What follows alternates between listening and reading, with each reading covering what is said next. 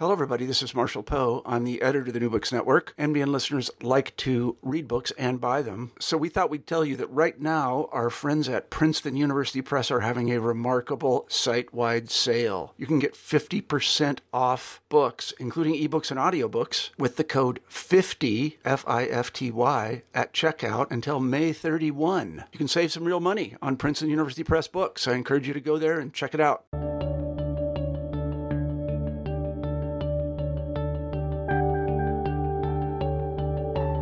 Hello, everybody, and welcome to the New Books Network. I am your host, Rob Denning.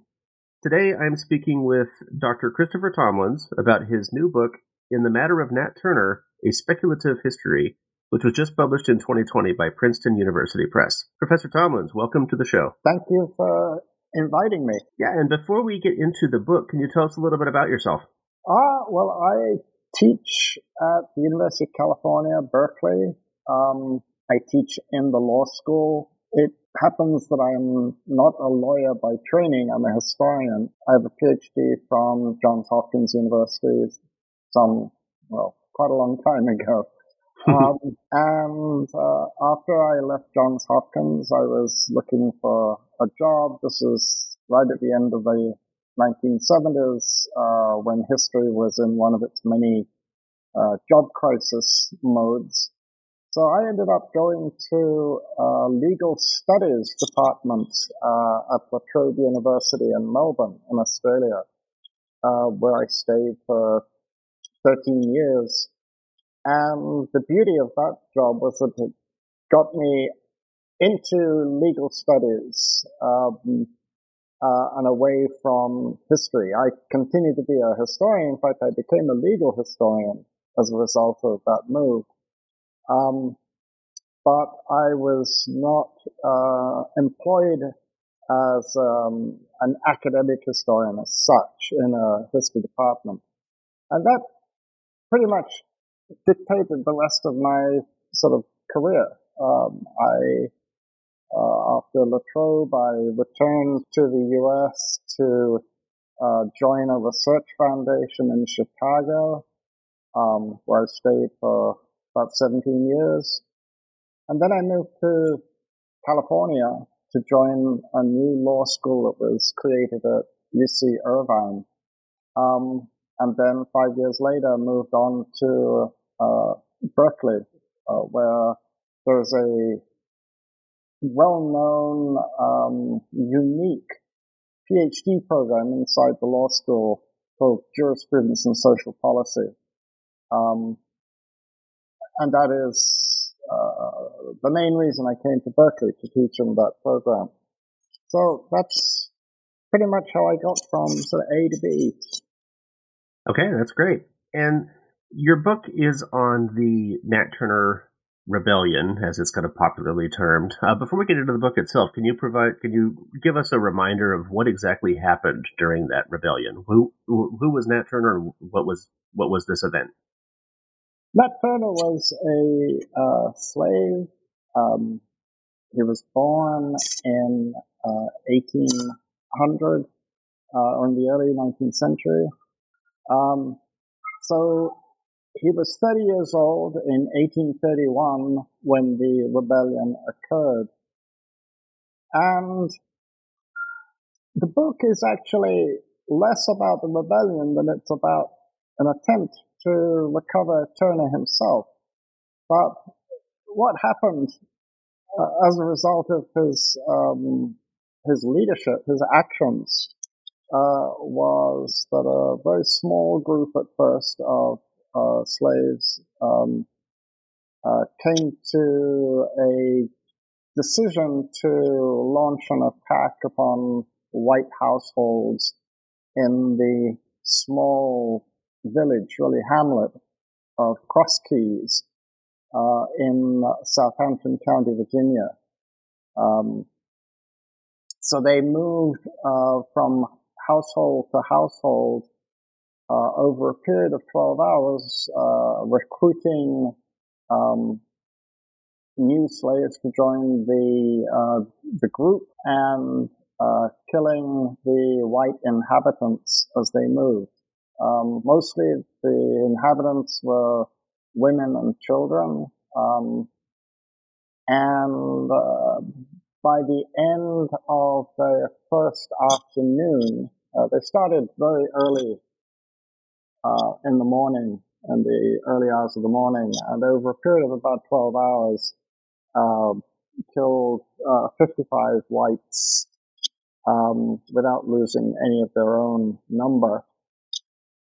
And then were challenged and met by groups of local inhabitants, white militia. They retreated back toward Cross Keys, the hamlet where everything had begun, but then decided to camp out on a plantation overnight and make another attempt. They were trying to reach the town of Jerusalem, which is the county seat of Southampton County. And after that night, they attempted to move and to recruit some more supporters. They were repulsed again by whites, and the rebellion at that point essentially collapsed. Everybody fled back toward Cross Keys or to other parts of the area of Southampton County where all of this had occurred, and the group dispersed sort of chaotically. Great, thank you for that. And we'll go into a little bit more detail, I think, as we get through the book here. Before we get to the content of the book, how did you come to write this? What got you interested in this story? Well, I had been curious about Nat Turner for many years. I had come across Turner through reading William Styron's book, The Confessions of Nat Turner. I had also read the pamphlet, the famous pamphlet by Thomas Ruffin Gray, from which Styron basically stole his title. I had come across traces of the Turner Rebellion in other work that I had been doing, in research that I had been doing, which had touched upon parts of Virginia. And so the Turner Rebellion is sort of like a rock thrown into a pond, and it's, there's a splash and then ripples, and the ripples go everywhere. And so in working on some research on Virginia at that time, I had come across the effects of the rebellion. But I had never followed it up. This curiosity, this sort of acquaintance remained completely latent until 10 years ago. I had finished another book, which was a kind of big, sprawling book about nearly half a millennium of Anglo-American history. And I decided that I wanted to write something, I wanted to try to write something more precise, more focused. And I thought, well, it's time to satisfy that curiosity about Nat Turner. So that's what took me there. Yeah, and this is an interesting book in that you're not framing it as a full-on biography of Turner. The book title itself is In the Matter of Nat Turner, rather than, I think you point this out at one point in the book, you didn't title it just as Nat Turner, A Life, or something like that. You titled it as In the Matter of Nat Turner, A Speculative History. What was your thinking behind that title? Well, I couldn't pretend to write something that could be classified as a biography, because there simply isn't enough material to be able to write a biography as such. The subject of the book really is sort of Nat Turner, the historical phenomenon, just as much as it is Nat Turner himself. And that's the reason I called it In the Matter of Nat Turner, because it is about the phenomenon of Nat Turner as well as about the person. I call it a speculative history because I speculate or rather, attempt to build an interpretation of Turner and of the events of his rebellion on the basis of a very close reading of really what are no more than little fragments or shards of evidence. So it's speculative, not in the sense that I'm making it up. It's speculative in the sense that I'm trying to provide an intelligent and, I hope, reasonably convincing account of Turner by reading what there is to read in terms of primary evidence very, very closely, and then interpreting it very, very imaginatively, I hope.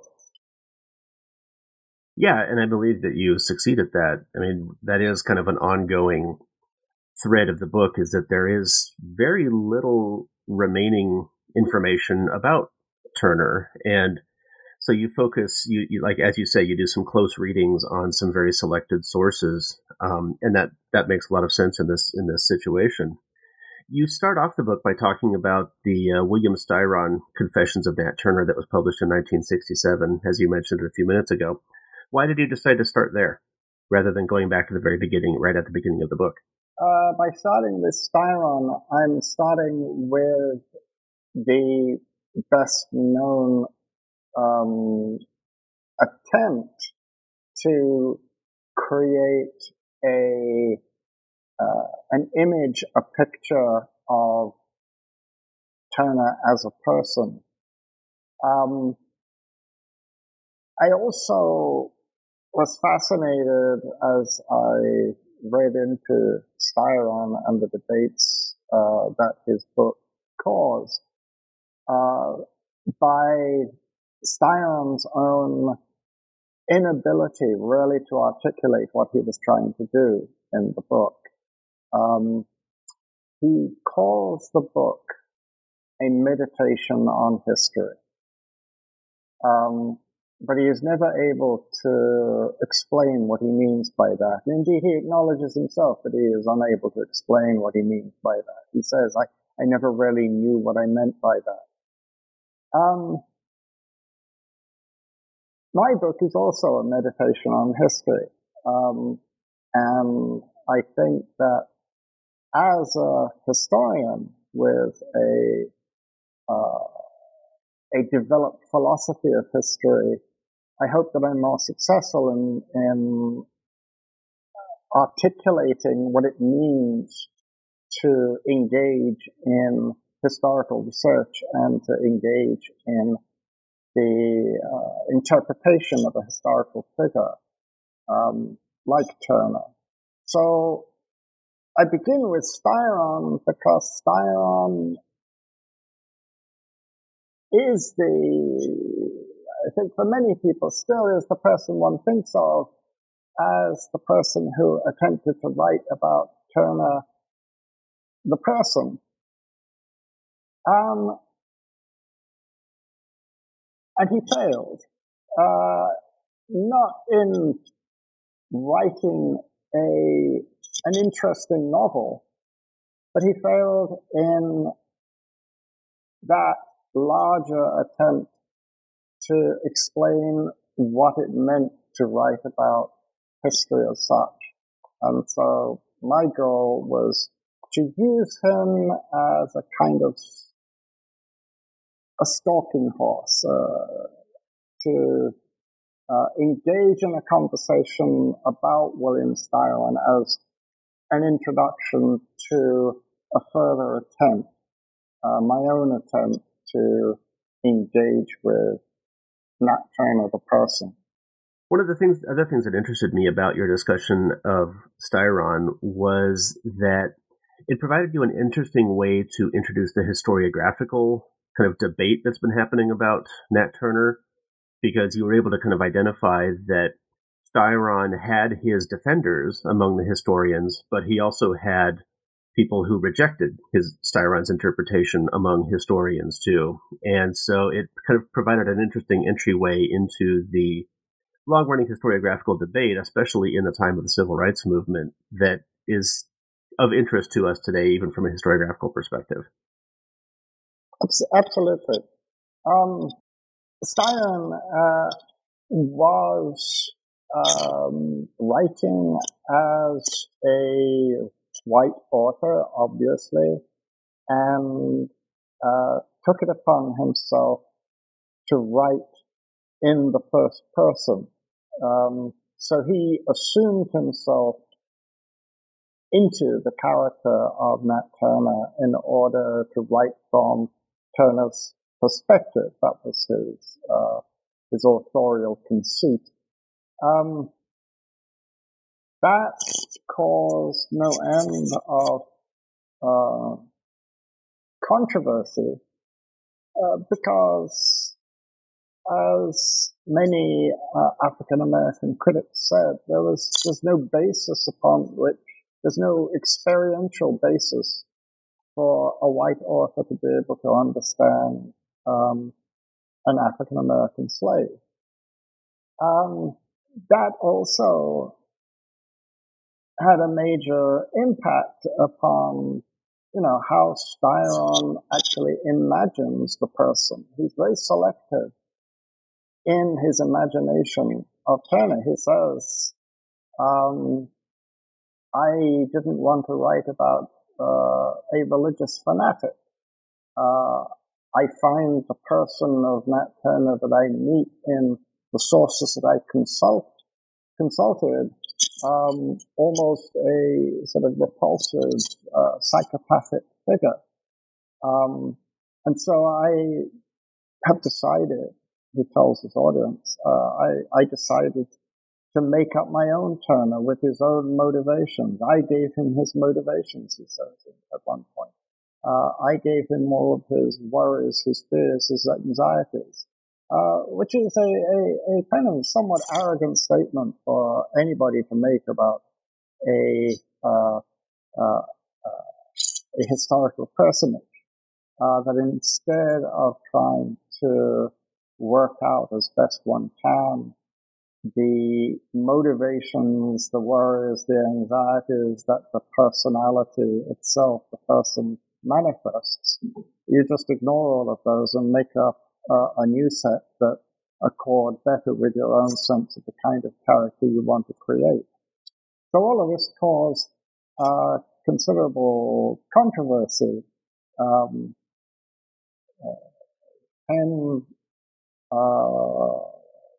black intellectuals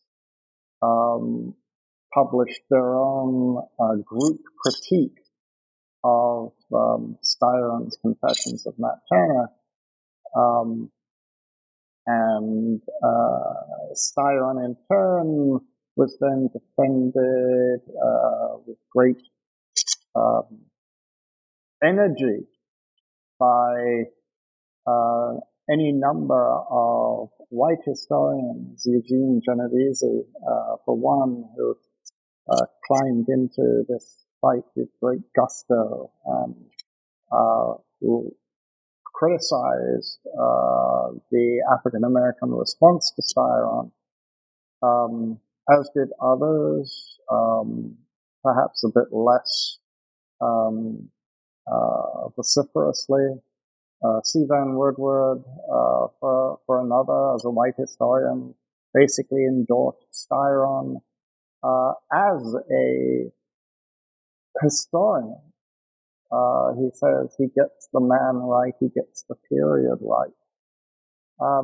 So that is part of the controversy that you refer to, the historiographic controversy, is the split between African American critics and white historians over the validity of the portrayal that Styron offers. Of course, another historiographical controversy that I guess is ongoing is to what extent can one justify or identify with someone who, after all, leads a rebellion that results in the deaths of not only 55 whites, but also an equivalent number of slaves. Yeah, and so I think that book does discussing that book provides you with a really good introduction to the historiography as you've described it, and I think that provided a really effective way to kind of introduce the reader to Nat Turner and the rebellion. As I mentioned, one of the kind of running threads of the book is the lack of documentary evidence about the event itself, and so once after your discussion of William Styron's Confessions of Nat Turner, you then jump back to the original Confessions of Nat Turner. It was published by Thomas Gray back in 1831, and that earlier document really forms the basis of the rest of your book. You mentioned that the original Confessions by Gray is only 24 pages long, I believe it is, and so it requires a lot of deep reading to really be able to extrapolate to figure out what happened. So tell us about that document. What can we learn from it, and what do you think we should learn from it? Gray's pamphlet is and remains invaluable because it is the result of, at least in part, the result of a conversation or a series of conversations that Gray has with Nat Turner after he is captured and while he is in jail awaiting trial. Gray himself is someone who had taken great interest in the rebellion itself as an event. He had written about it before he wrote the pamphlet. He had written letters to Virginian newspapers about the rebellion. He had actually participated in some of the action as a member of one of the first groups of whites to confront the rebels on the afternoon of Monday, the 21st of August. The pamphlet itself is constructed in I think it's quite a complex document. It appears like, as you say, it's a 24-page pamphlet. It appears really quite a simple document with a preface written by Gray, then a long section that purports to be the Turner speaking to Gray in his description of himself, his description of the events of the rebellion, a further commentary by Gray that appears at the conclusion of that section that is attributed to Turner, and then a short report of the trial and sentencing that occurred on Saturday, 5th of October, Turner's trial date. It has always seemed to me that the people who have used the pamphlet have not read it with as much sort of close attention as perhaps it deserves. That is truer of historians who have basically used it as an empirical account of the rebellion than of literary scholars who are much more interested in it, in its construction as a document. And that gives them greater, I think, insight into the pamphlet as a text.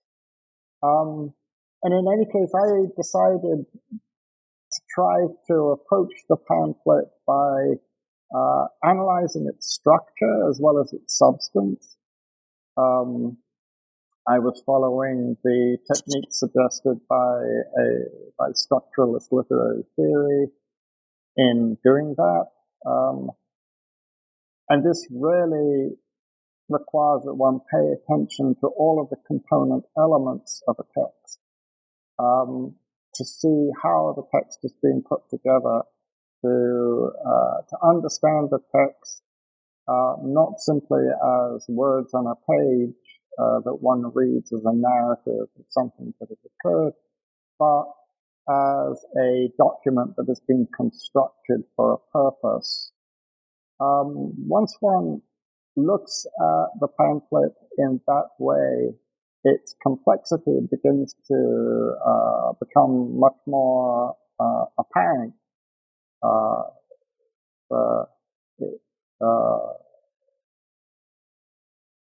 For example, it begins with a series of certifications that attest to its validity, its truth, its authenticity. It then proceeds to that preface written by Gray, which is really a set of instructions as to how readers should encounter the pamphlet.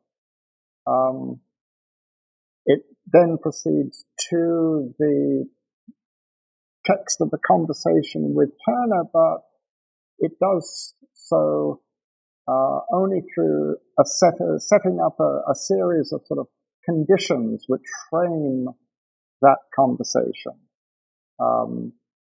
which appear almost as if they are a cage containing a dangerous, unruly text that has to be controlled by the author. This kind of analysis leads me to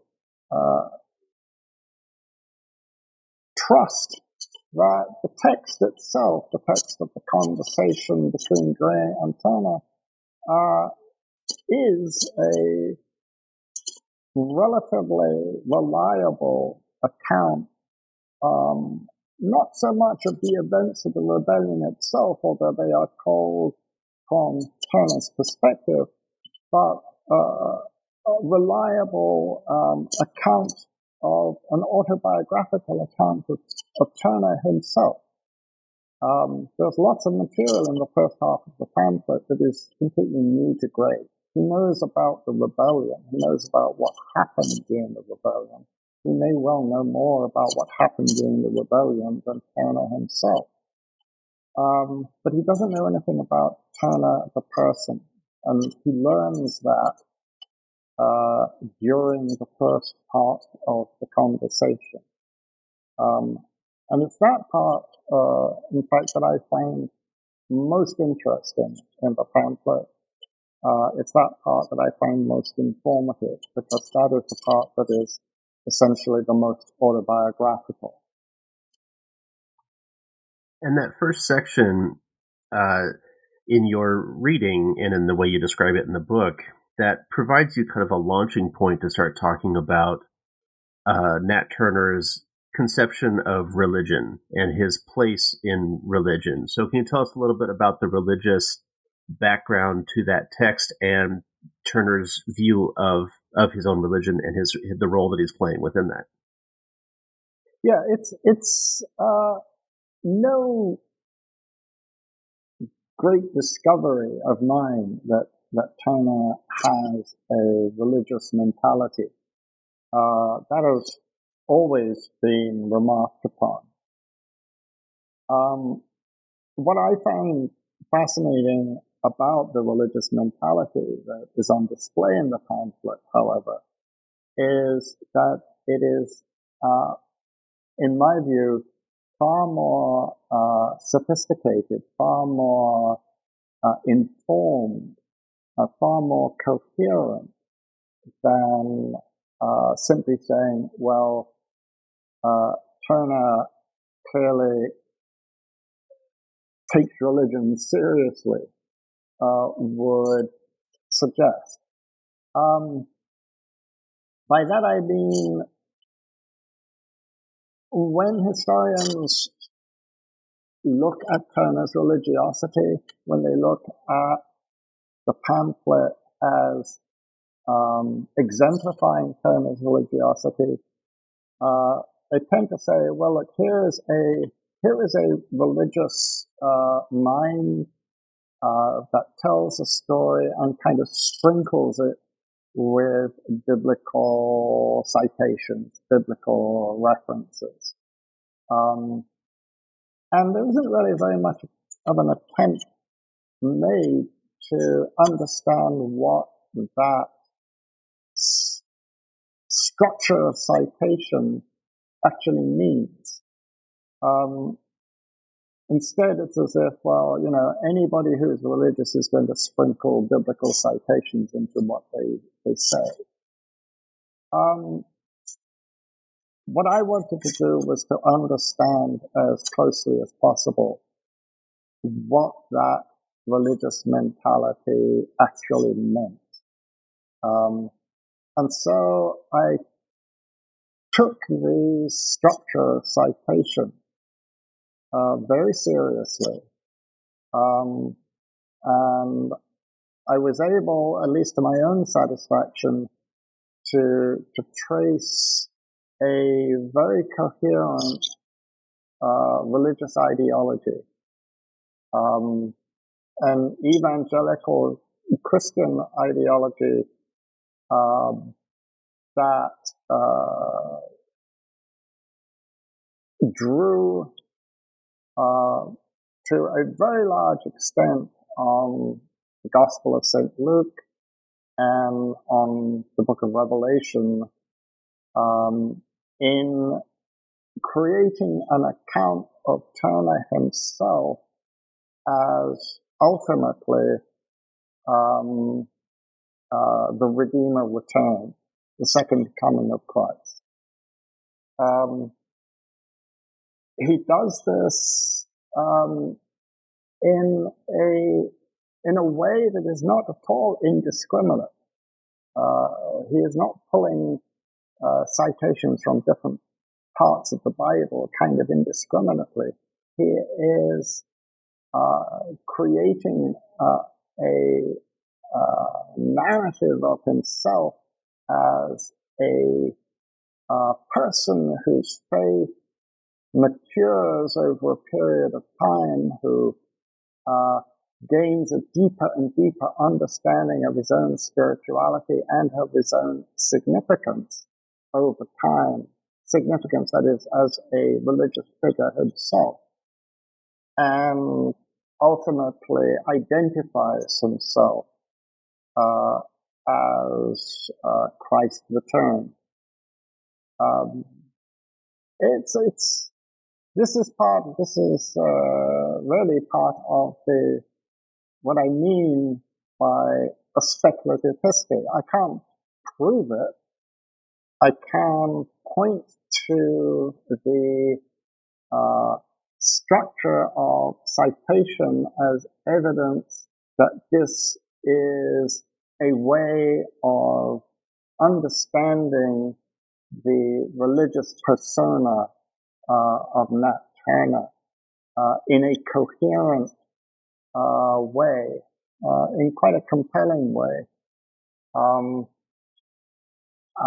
But as I said, it is a speculation, but it is a speculation grounded in the evidence that is available to me. Yeah, that makes sense. And so getting back to the rebellion itself, you say in the book that the rebellion was not a straightforward murder spree, or it wasn't necessarily a straightforward revenge against slavery type of situation. So if it wasn't a murder spree, or if it wasn't strictly just mindless vengeance, what was this rebellion? The rebellion is not one thing. I think the first comment I want to offer is by identifying it as a slave rebellion, we kind of categorize an event that is mysterious, and sort of all of a sudden we solved it because we've categorized it in a particular way. The rebellion is a number of different things, in my view. In part, it is the fulfillment in Turner's mind of his role as the Redeemer returned. In the minds of others involved, I think it is more conventionally a form of revenge taken against particular slaveholding families. There are two very fine now. One of the things I should say is that the sort of the historiography, the history that has been written about the Turner Rebellion over the years has often struck me as sort of somewhat disappointing compared, say, with a work on other slave rebellions or slave conspiracies, like Denmark Vesey's purported conspiracy, or Gabriel's rebellion. But recently, two very fine social histories have been written, published about the Turner Rebellion, which actually made my task rather easier, because it meant that there was a lot of research that I might otherwise have had to do that I didn't have to do because it had been done. But I think it's important, nevertheless, to say, Nat Turner does not kind of sit down with a bunch of Confederates and say, let's have a slave rebellion. They have different motivations. They have different ideas as to what they are doing. As the event develops, as people join it, those others who join in have their own motivations for joining in, or in many cases, they join reluctantly. In some cases, they are coerced. In other cases, they will join for a short period and then sort of quietly disappear from the group.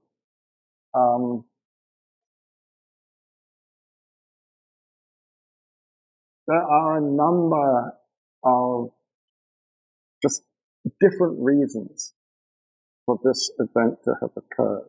Okay.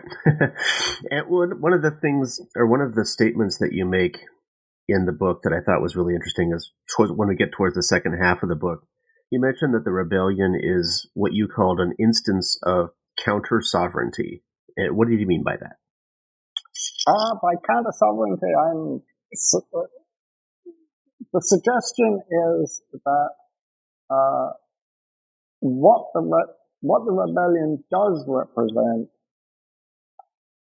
however one analyzes the different motivations of those who are engaged in it, it represents a fundamental challenge to an existing order of authority. That is, of course, white authority, white social authority, cultural authority, political authority within the state of Virginia and indeed beyond it. But whatever one concludes about the motivations that bring this event into being, it is a challenge. And it's a challenge to a regime of authority. major, whose reason for being is to control slaves. So that a group of slaves is uncontrolled, even for a relatively short period of time, makes it. This is what I mean by calling it an instance of counter-sovereignty. And when we look at the response to the rebellion, the response is one to reassert that sovereignty, that authority, as quickly as possible.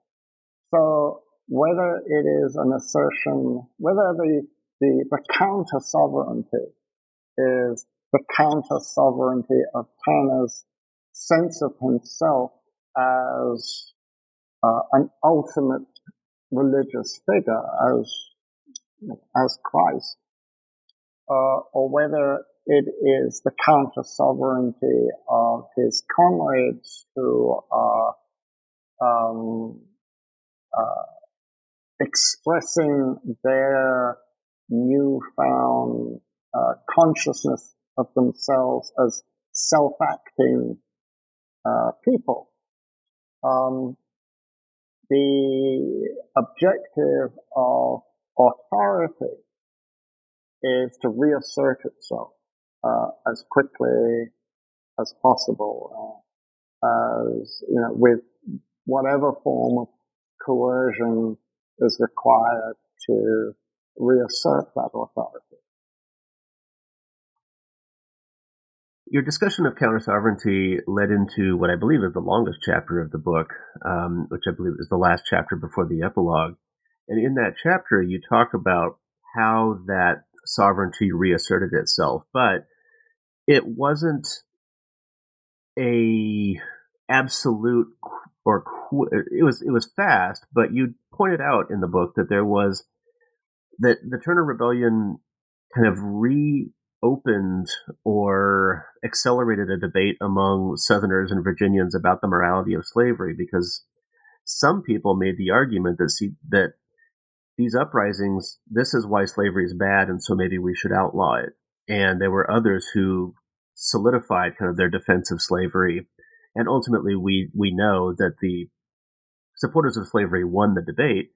But I thought it was really interesting how that played out, is that there actually was a bit of a debate in the wake of the Turner Rebellion about the future of slavery in Virginia. And so at one point you said that you called Virginians vulnerable, fragile, and guilty sovereigns. So I was wondering if you could talk a little bit about how that debate played out, even if it was a relatively quick debate. Sure. Virginia, politically, socially, Virginia in the 1820s, the period immediately prior to the Turner Rebellion, Virginia is really quite a divided state. There is old Tidewater, Virginia. There is the Piedmont, Virginia, into which Tidewater slaveholders have been expanding for the last 100 years. But in the West, what is now the separate state of West Virginia, then was simply the western part of the single state of Virginia, you have migration in to that area and a very different kind of society being created, a society of pastoral farming and of subsistence farming that is mostly free of slaveholding.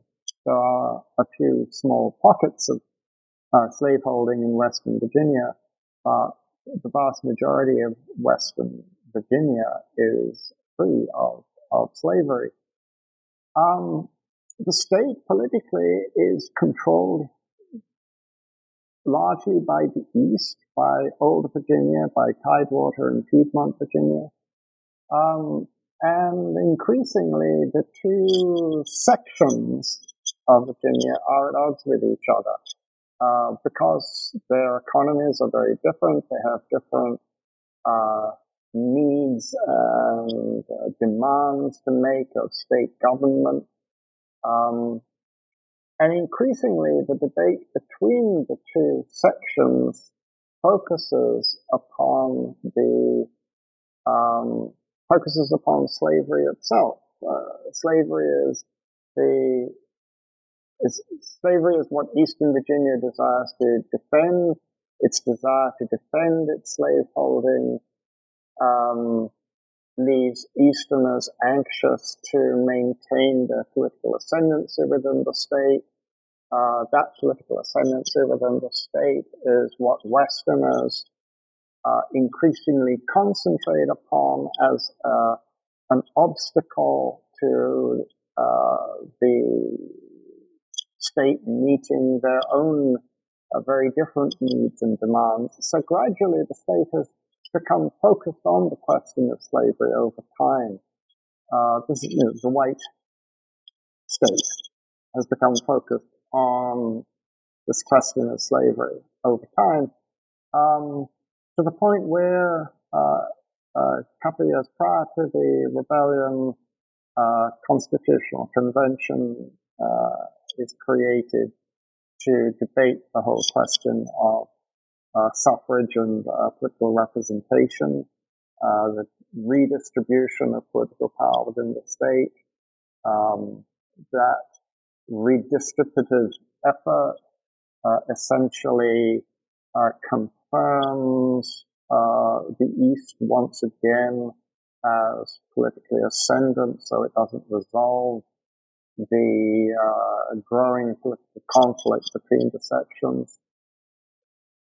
And after the rebellion, the question reemerges, and it reemerges with much more vigor and much more hostility between those in the East who wish to maintain their defense of slaveholding, and those in the West who now identify the fact of slaveholding as the chief obstacle to their own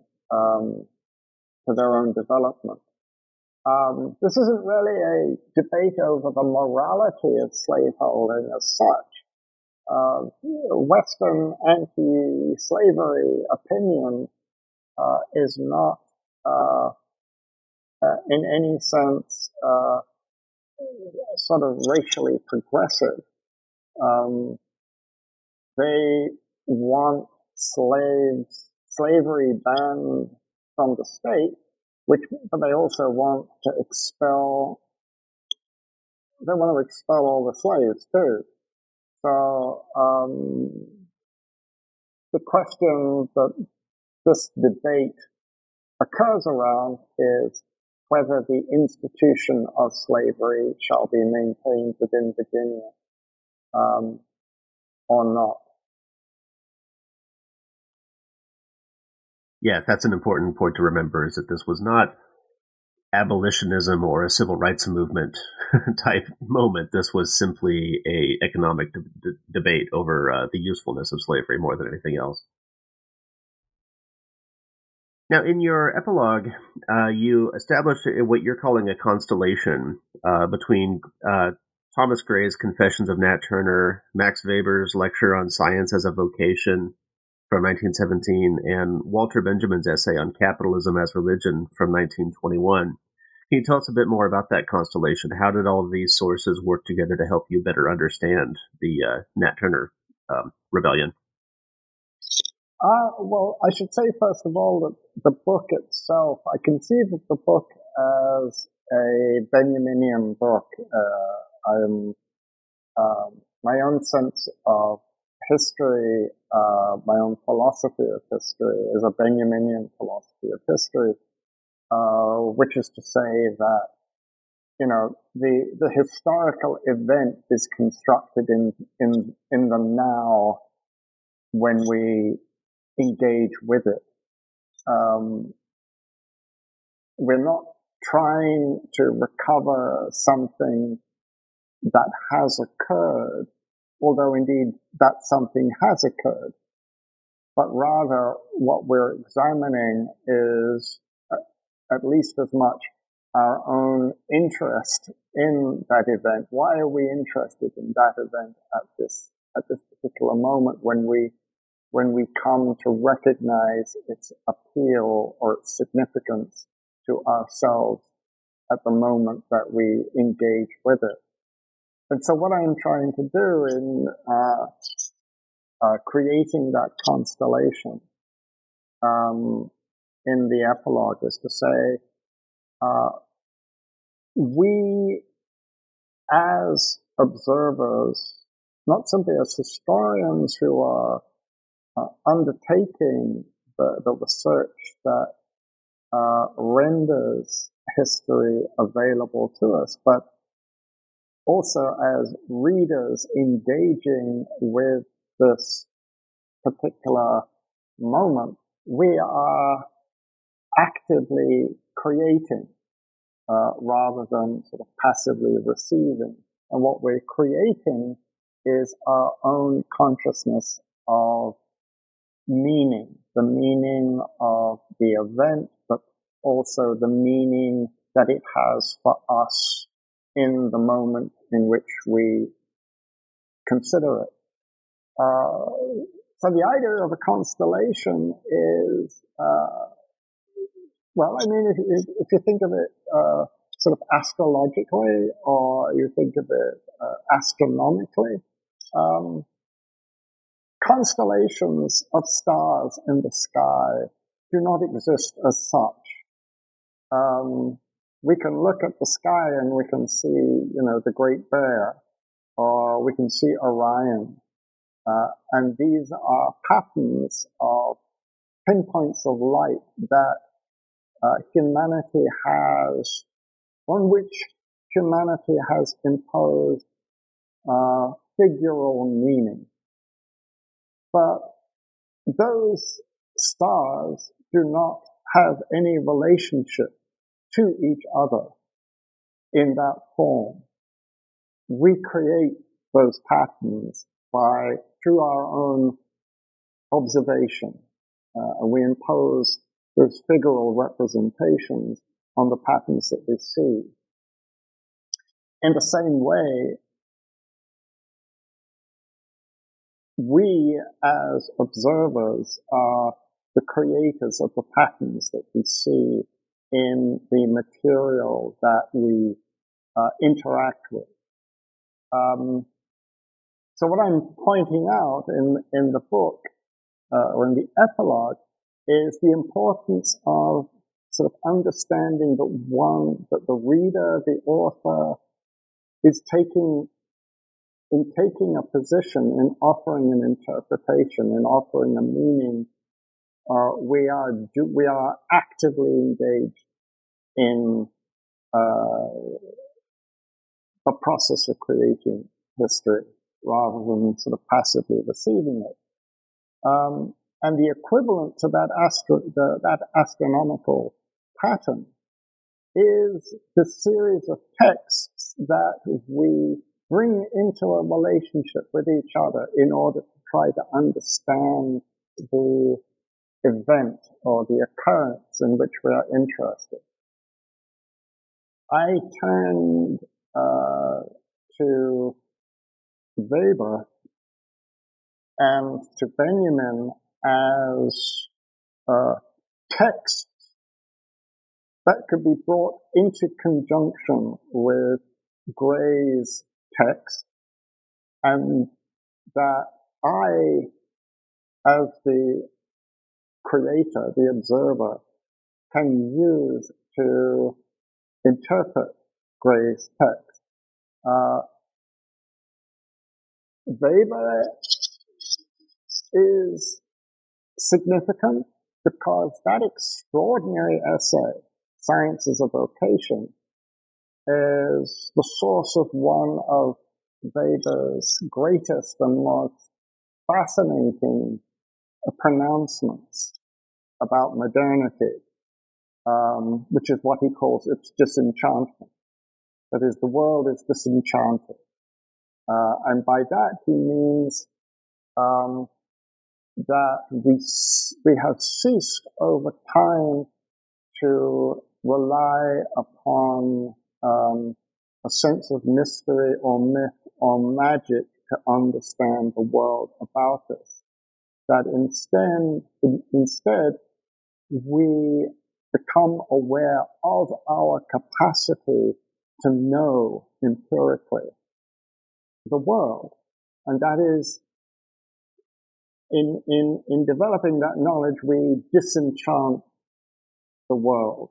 We render it less mysterious. And I find that significant in this particular instance because, in my view, that is precisely what Gray is doing in his pamphlet.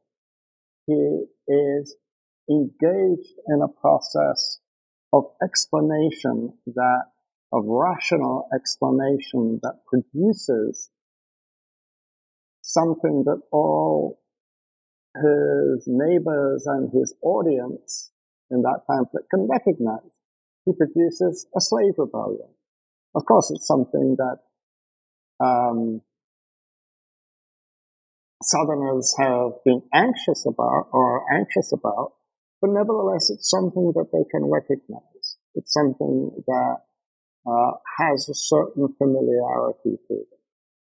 And one can think of the pamphlet as a kind of relentless exercise in the production of something that is recognizable, the slave rebellion, that is devoid of mystery.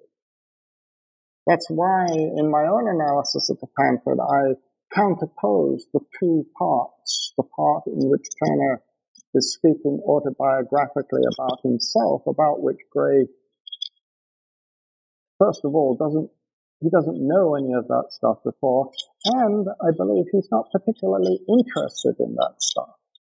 What he's interested in is figuring out, exactly what happened when, creating a pattern for himself and for his readers, something that they can recognize. So that's the reason that I appeal to Weber as one point in the constellation that I'm creating. I use Benjamin's Capitalism as Religion because it is itself just a fragment. It's less than 1,000 words of almost jotting in which Benjamin is exploring what is religion and what is capitalism, and how are they interrelated. And because part of the explanation of Southern response to the rebellion that I developed in that long final substantive chapter that you referred to, the 6th chapter of the book, which is about the political conflict between the two sections of Virginia, but it's also about how that conflict is resolved. And it is resolved in the manner of leaving the question of slavery to the market, leaving the question of Virginia's own economy and slavery as an institution within that economy, not to political determination, but simply to the necessary development of political economy. And so what one sees in the rebellion, what I see in the rebellion, the rebellion is not a sort of an overtly kind of anti-capitalist movement. That would be stupid to make that claim. But what one sees in the aftermath of the rebellion is the clarification of what kind of economy Virginia has and how that economy should be left to operate for itself, rather than attempting to mess with it with attempts at sort of political abolition of an economic institution, the institution of slavery. And so one has, this extraordinary juxtaposition between, on the one hand, the religious figure of Turner as as I've described him, conceiving of himself as the Redeemer returned, and on the other, the kind of the profane response to the event in which Turner makes that sense of himself plain. The profane response is to say, well, political economy will cure all our ills. Political economy is the way in which we address the question of slavery within the state of Virginia. So the component elements of the epilogue, the constellation that I'm kind of trying to assemble in the epilogue as my way of explaining or interpreting what Nat Turner and his rebellion, how we can think about it, all of the elements of the constellation that I'm assembling are intended to show how, by juxtaposing these different texts, one can arrive at an intelligent appraisal of what has of this person, Turner, and of his rebellion, and of an appraisal of the matter of Nat Turner. Great, and I think that's a good place to end the discussion of the book. I've taken up a lot of your time here, but what is next for you now that you're done with this project? Yeah, I've begun to think about that.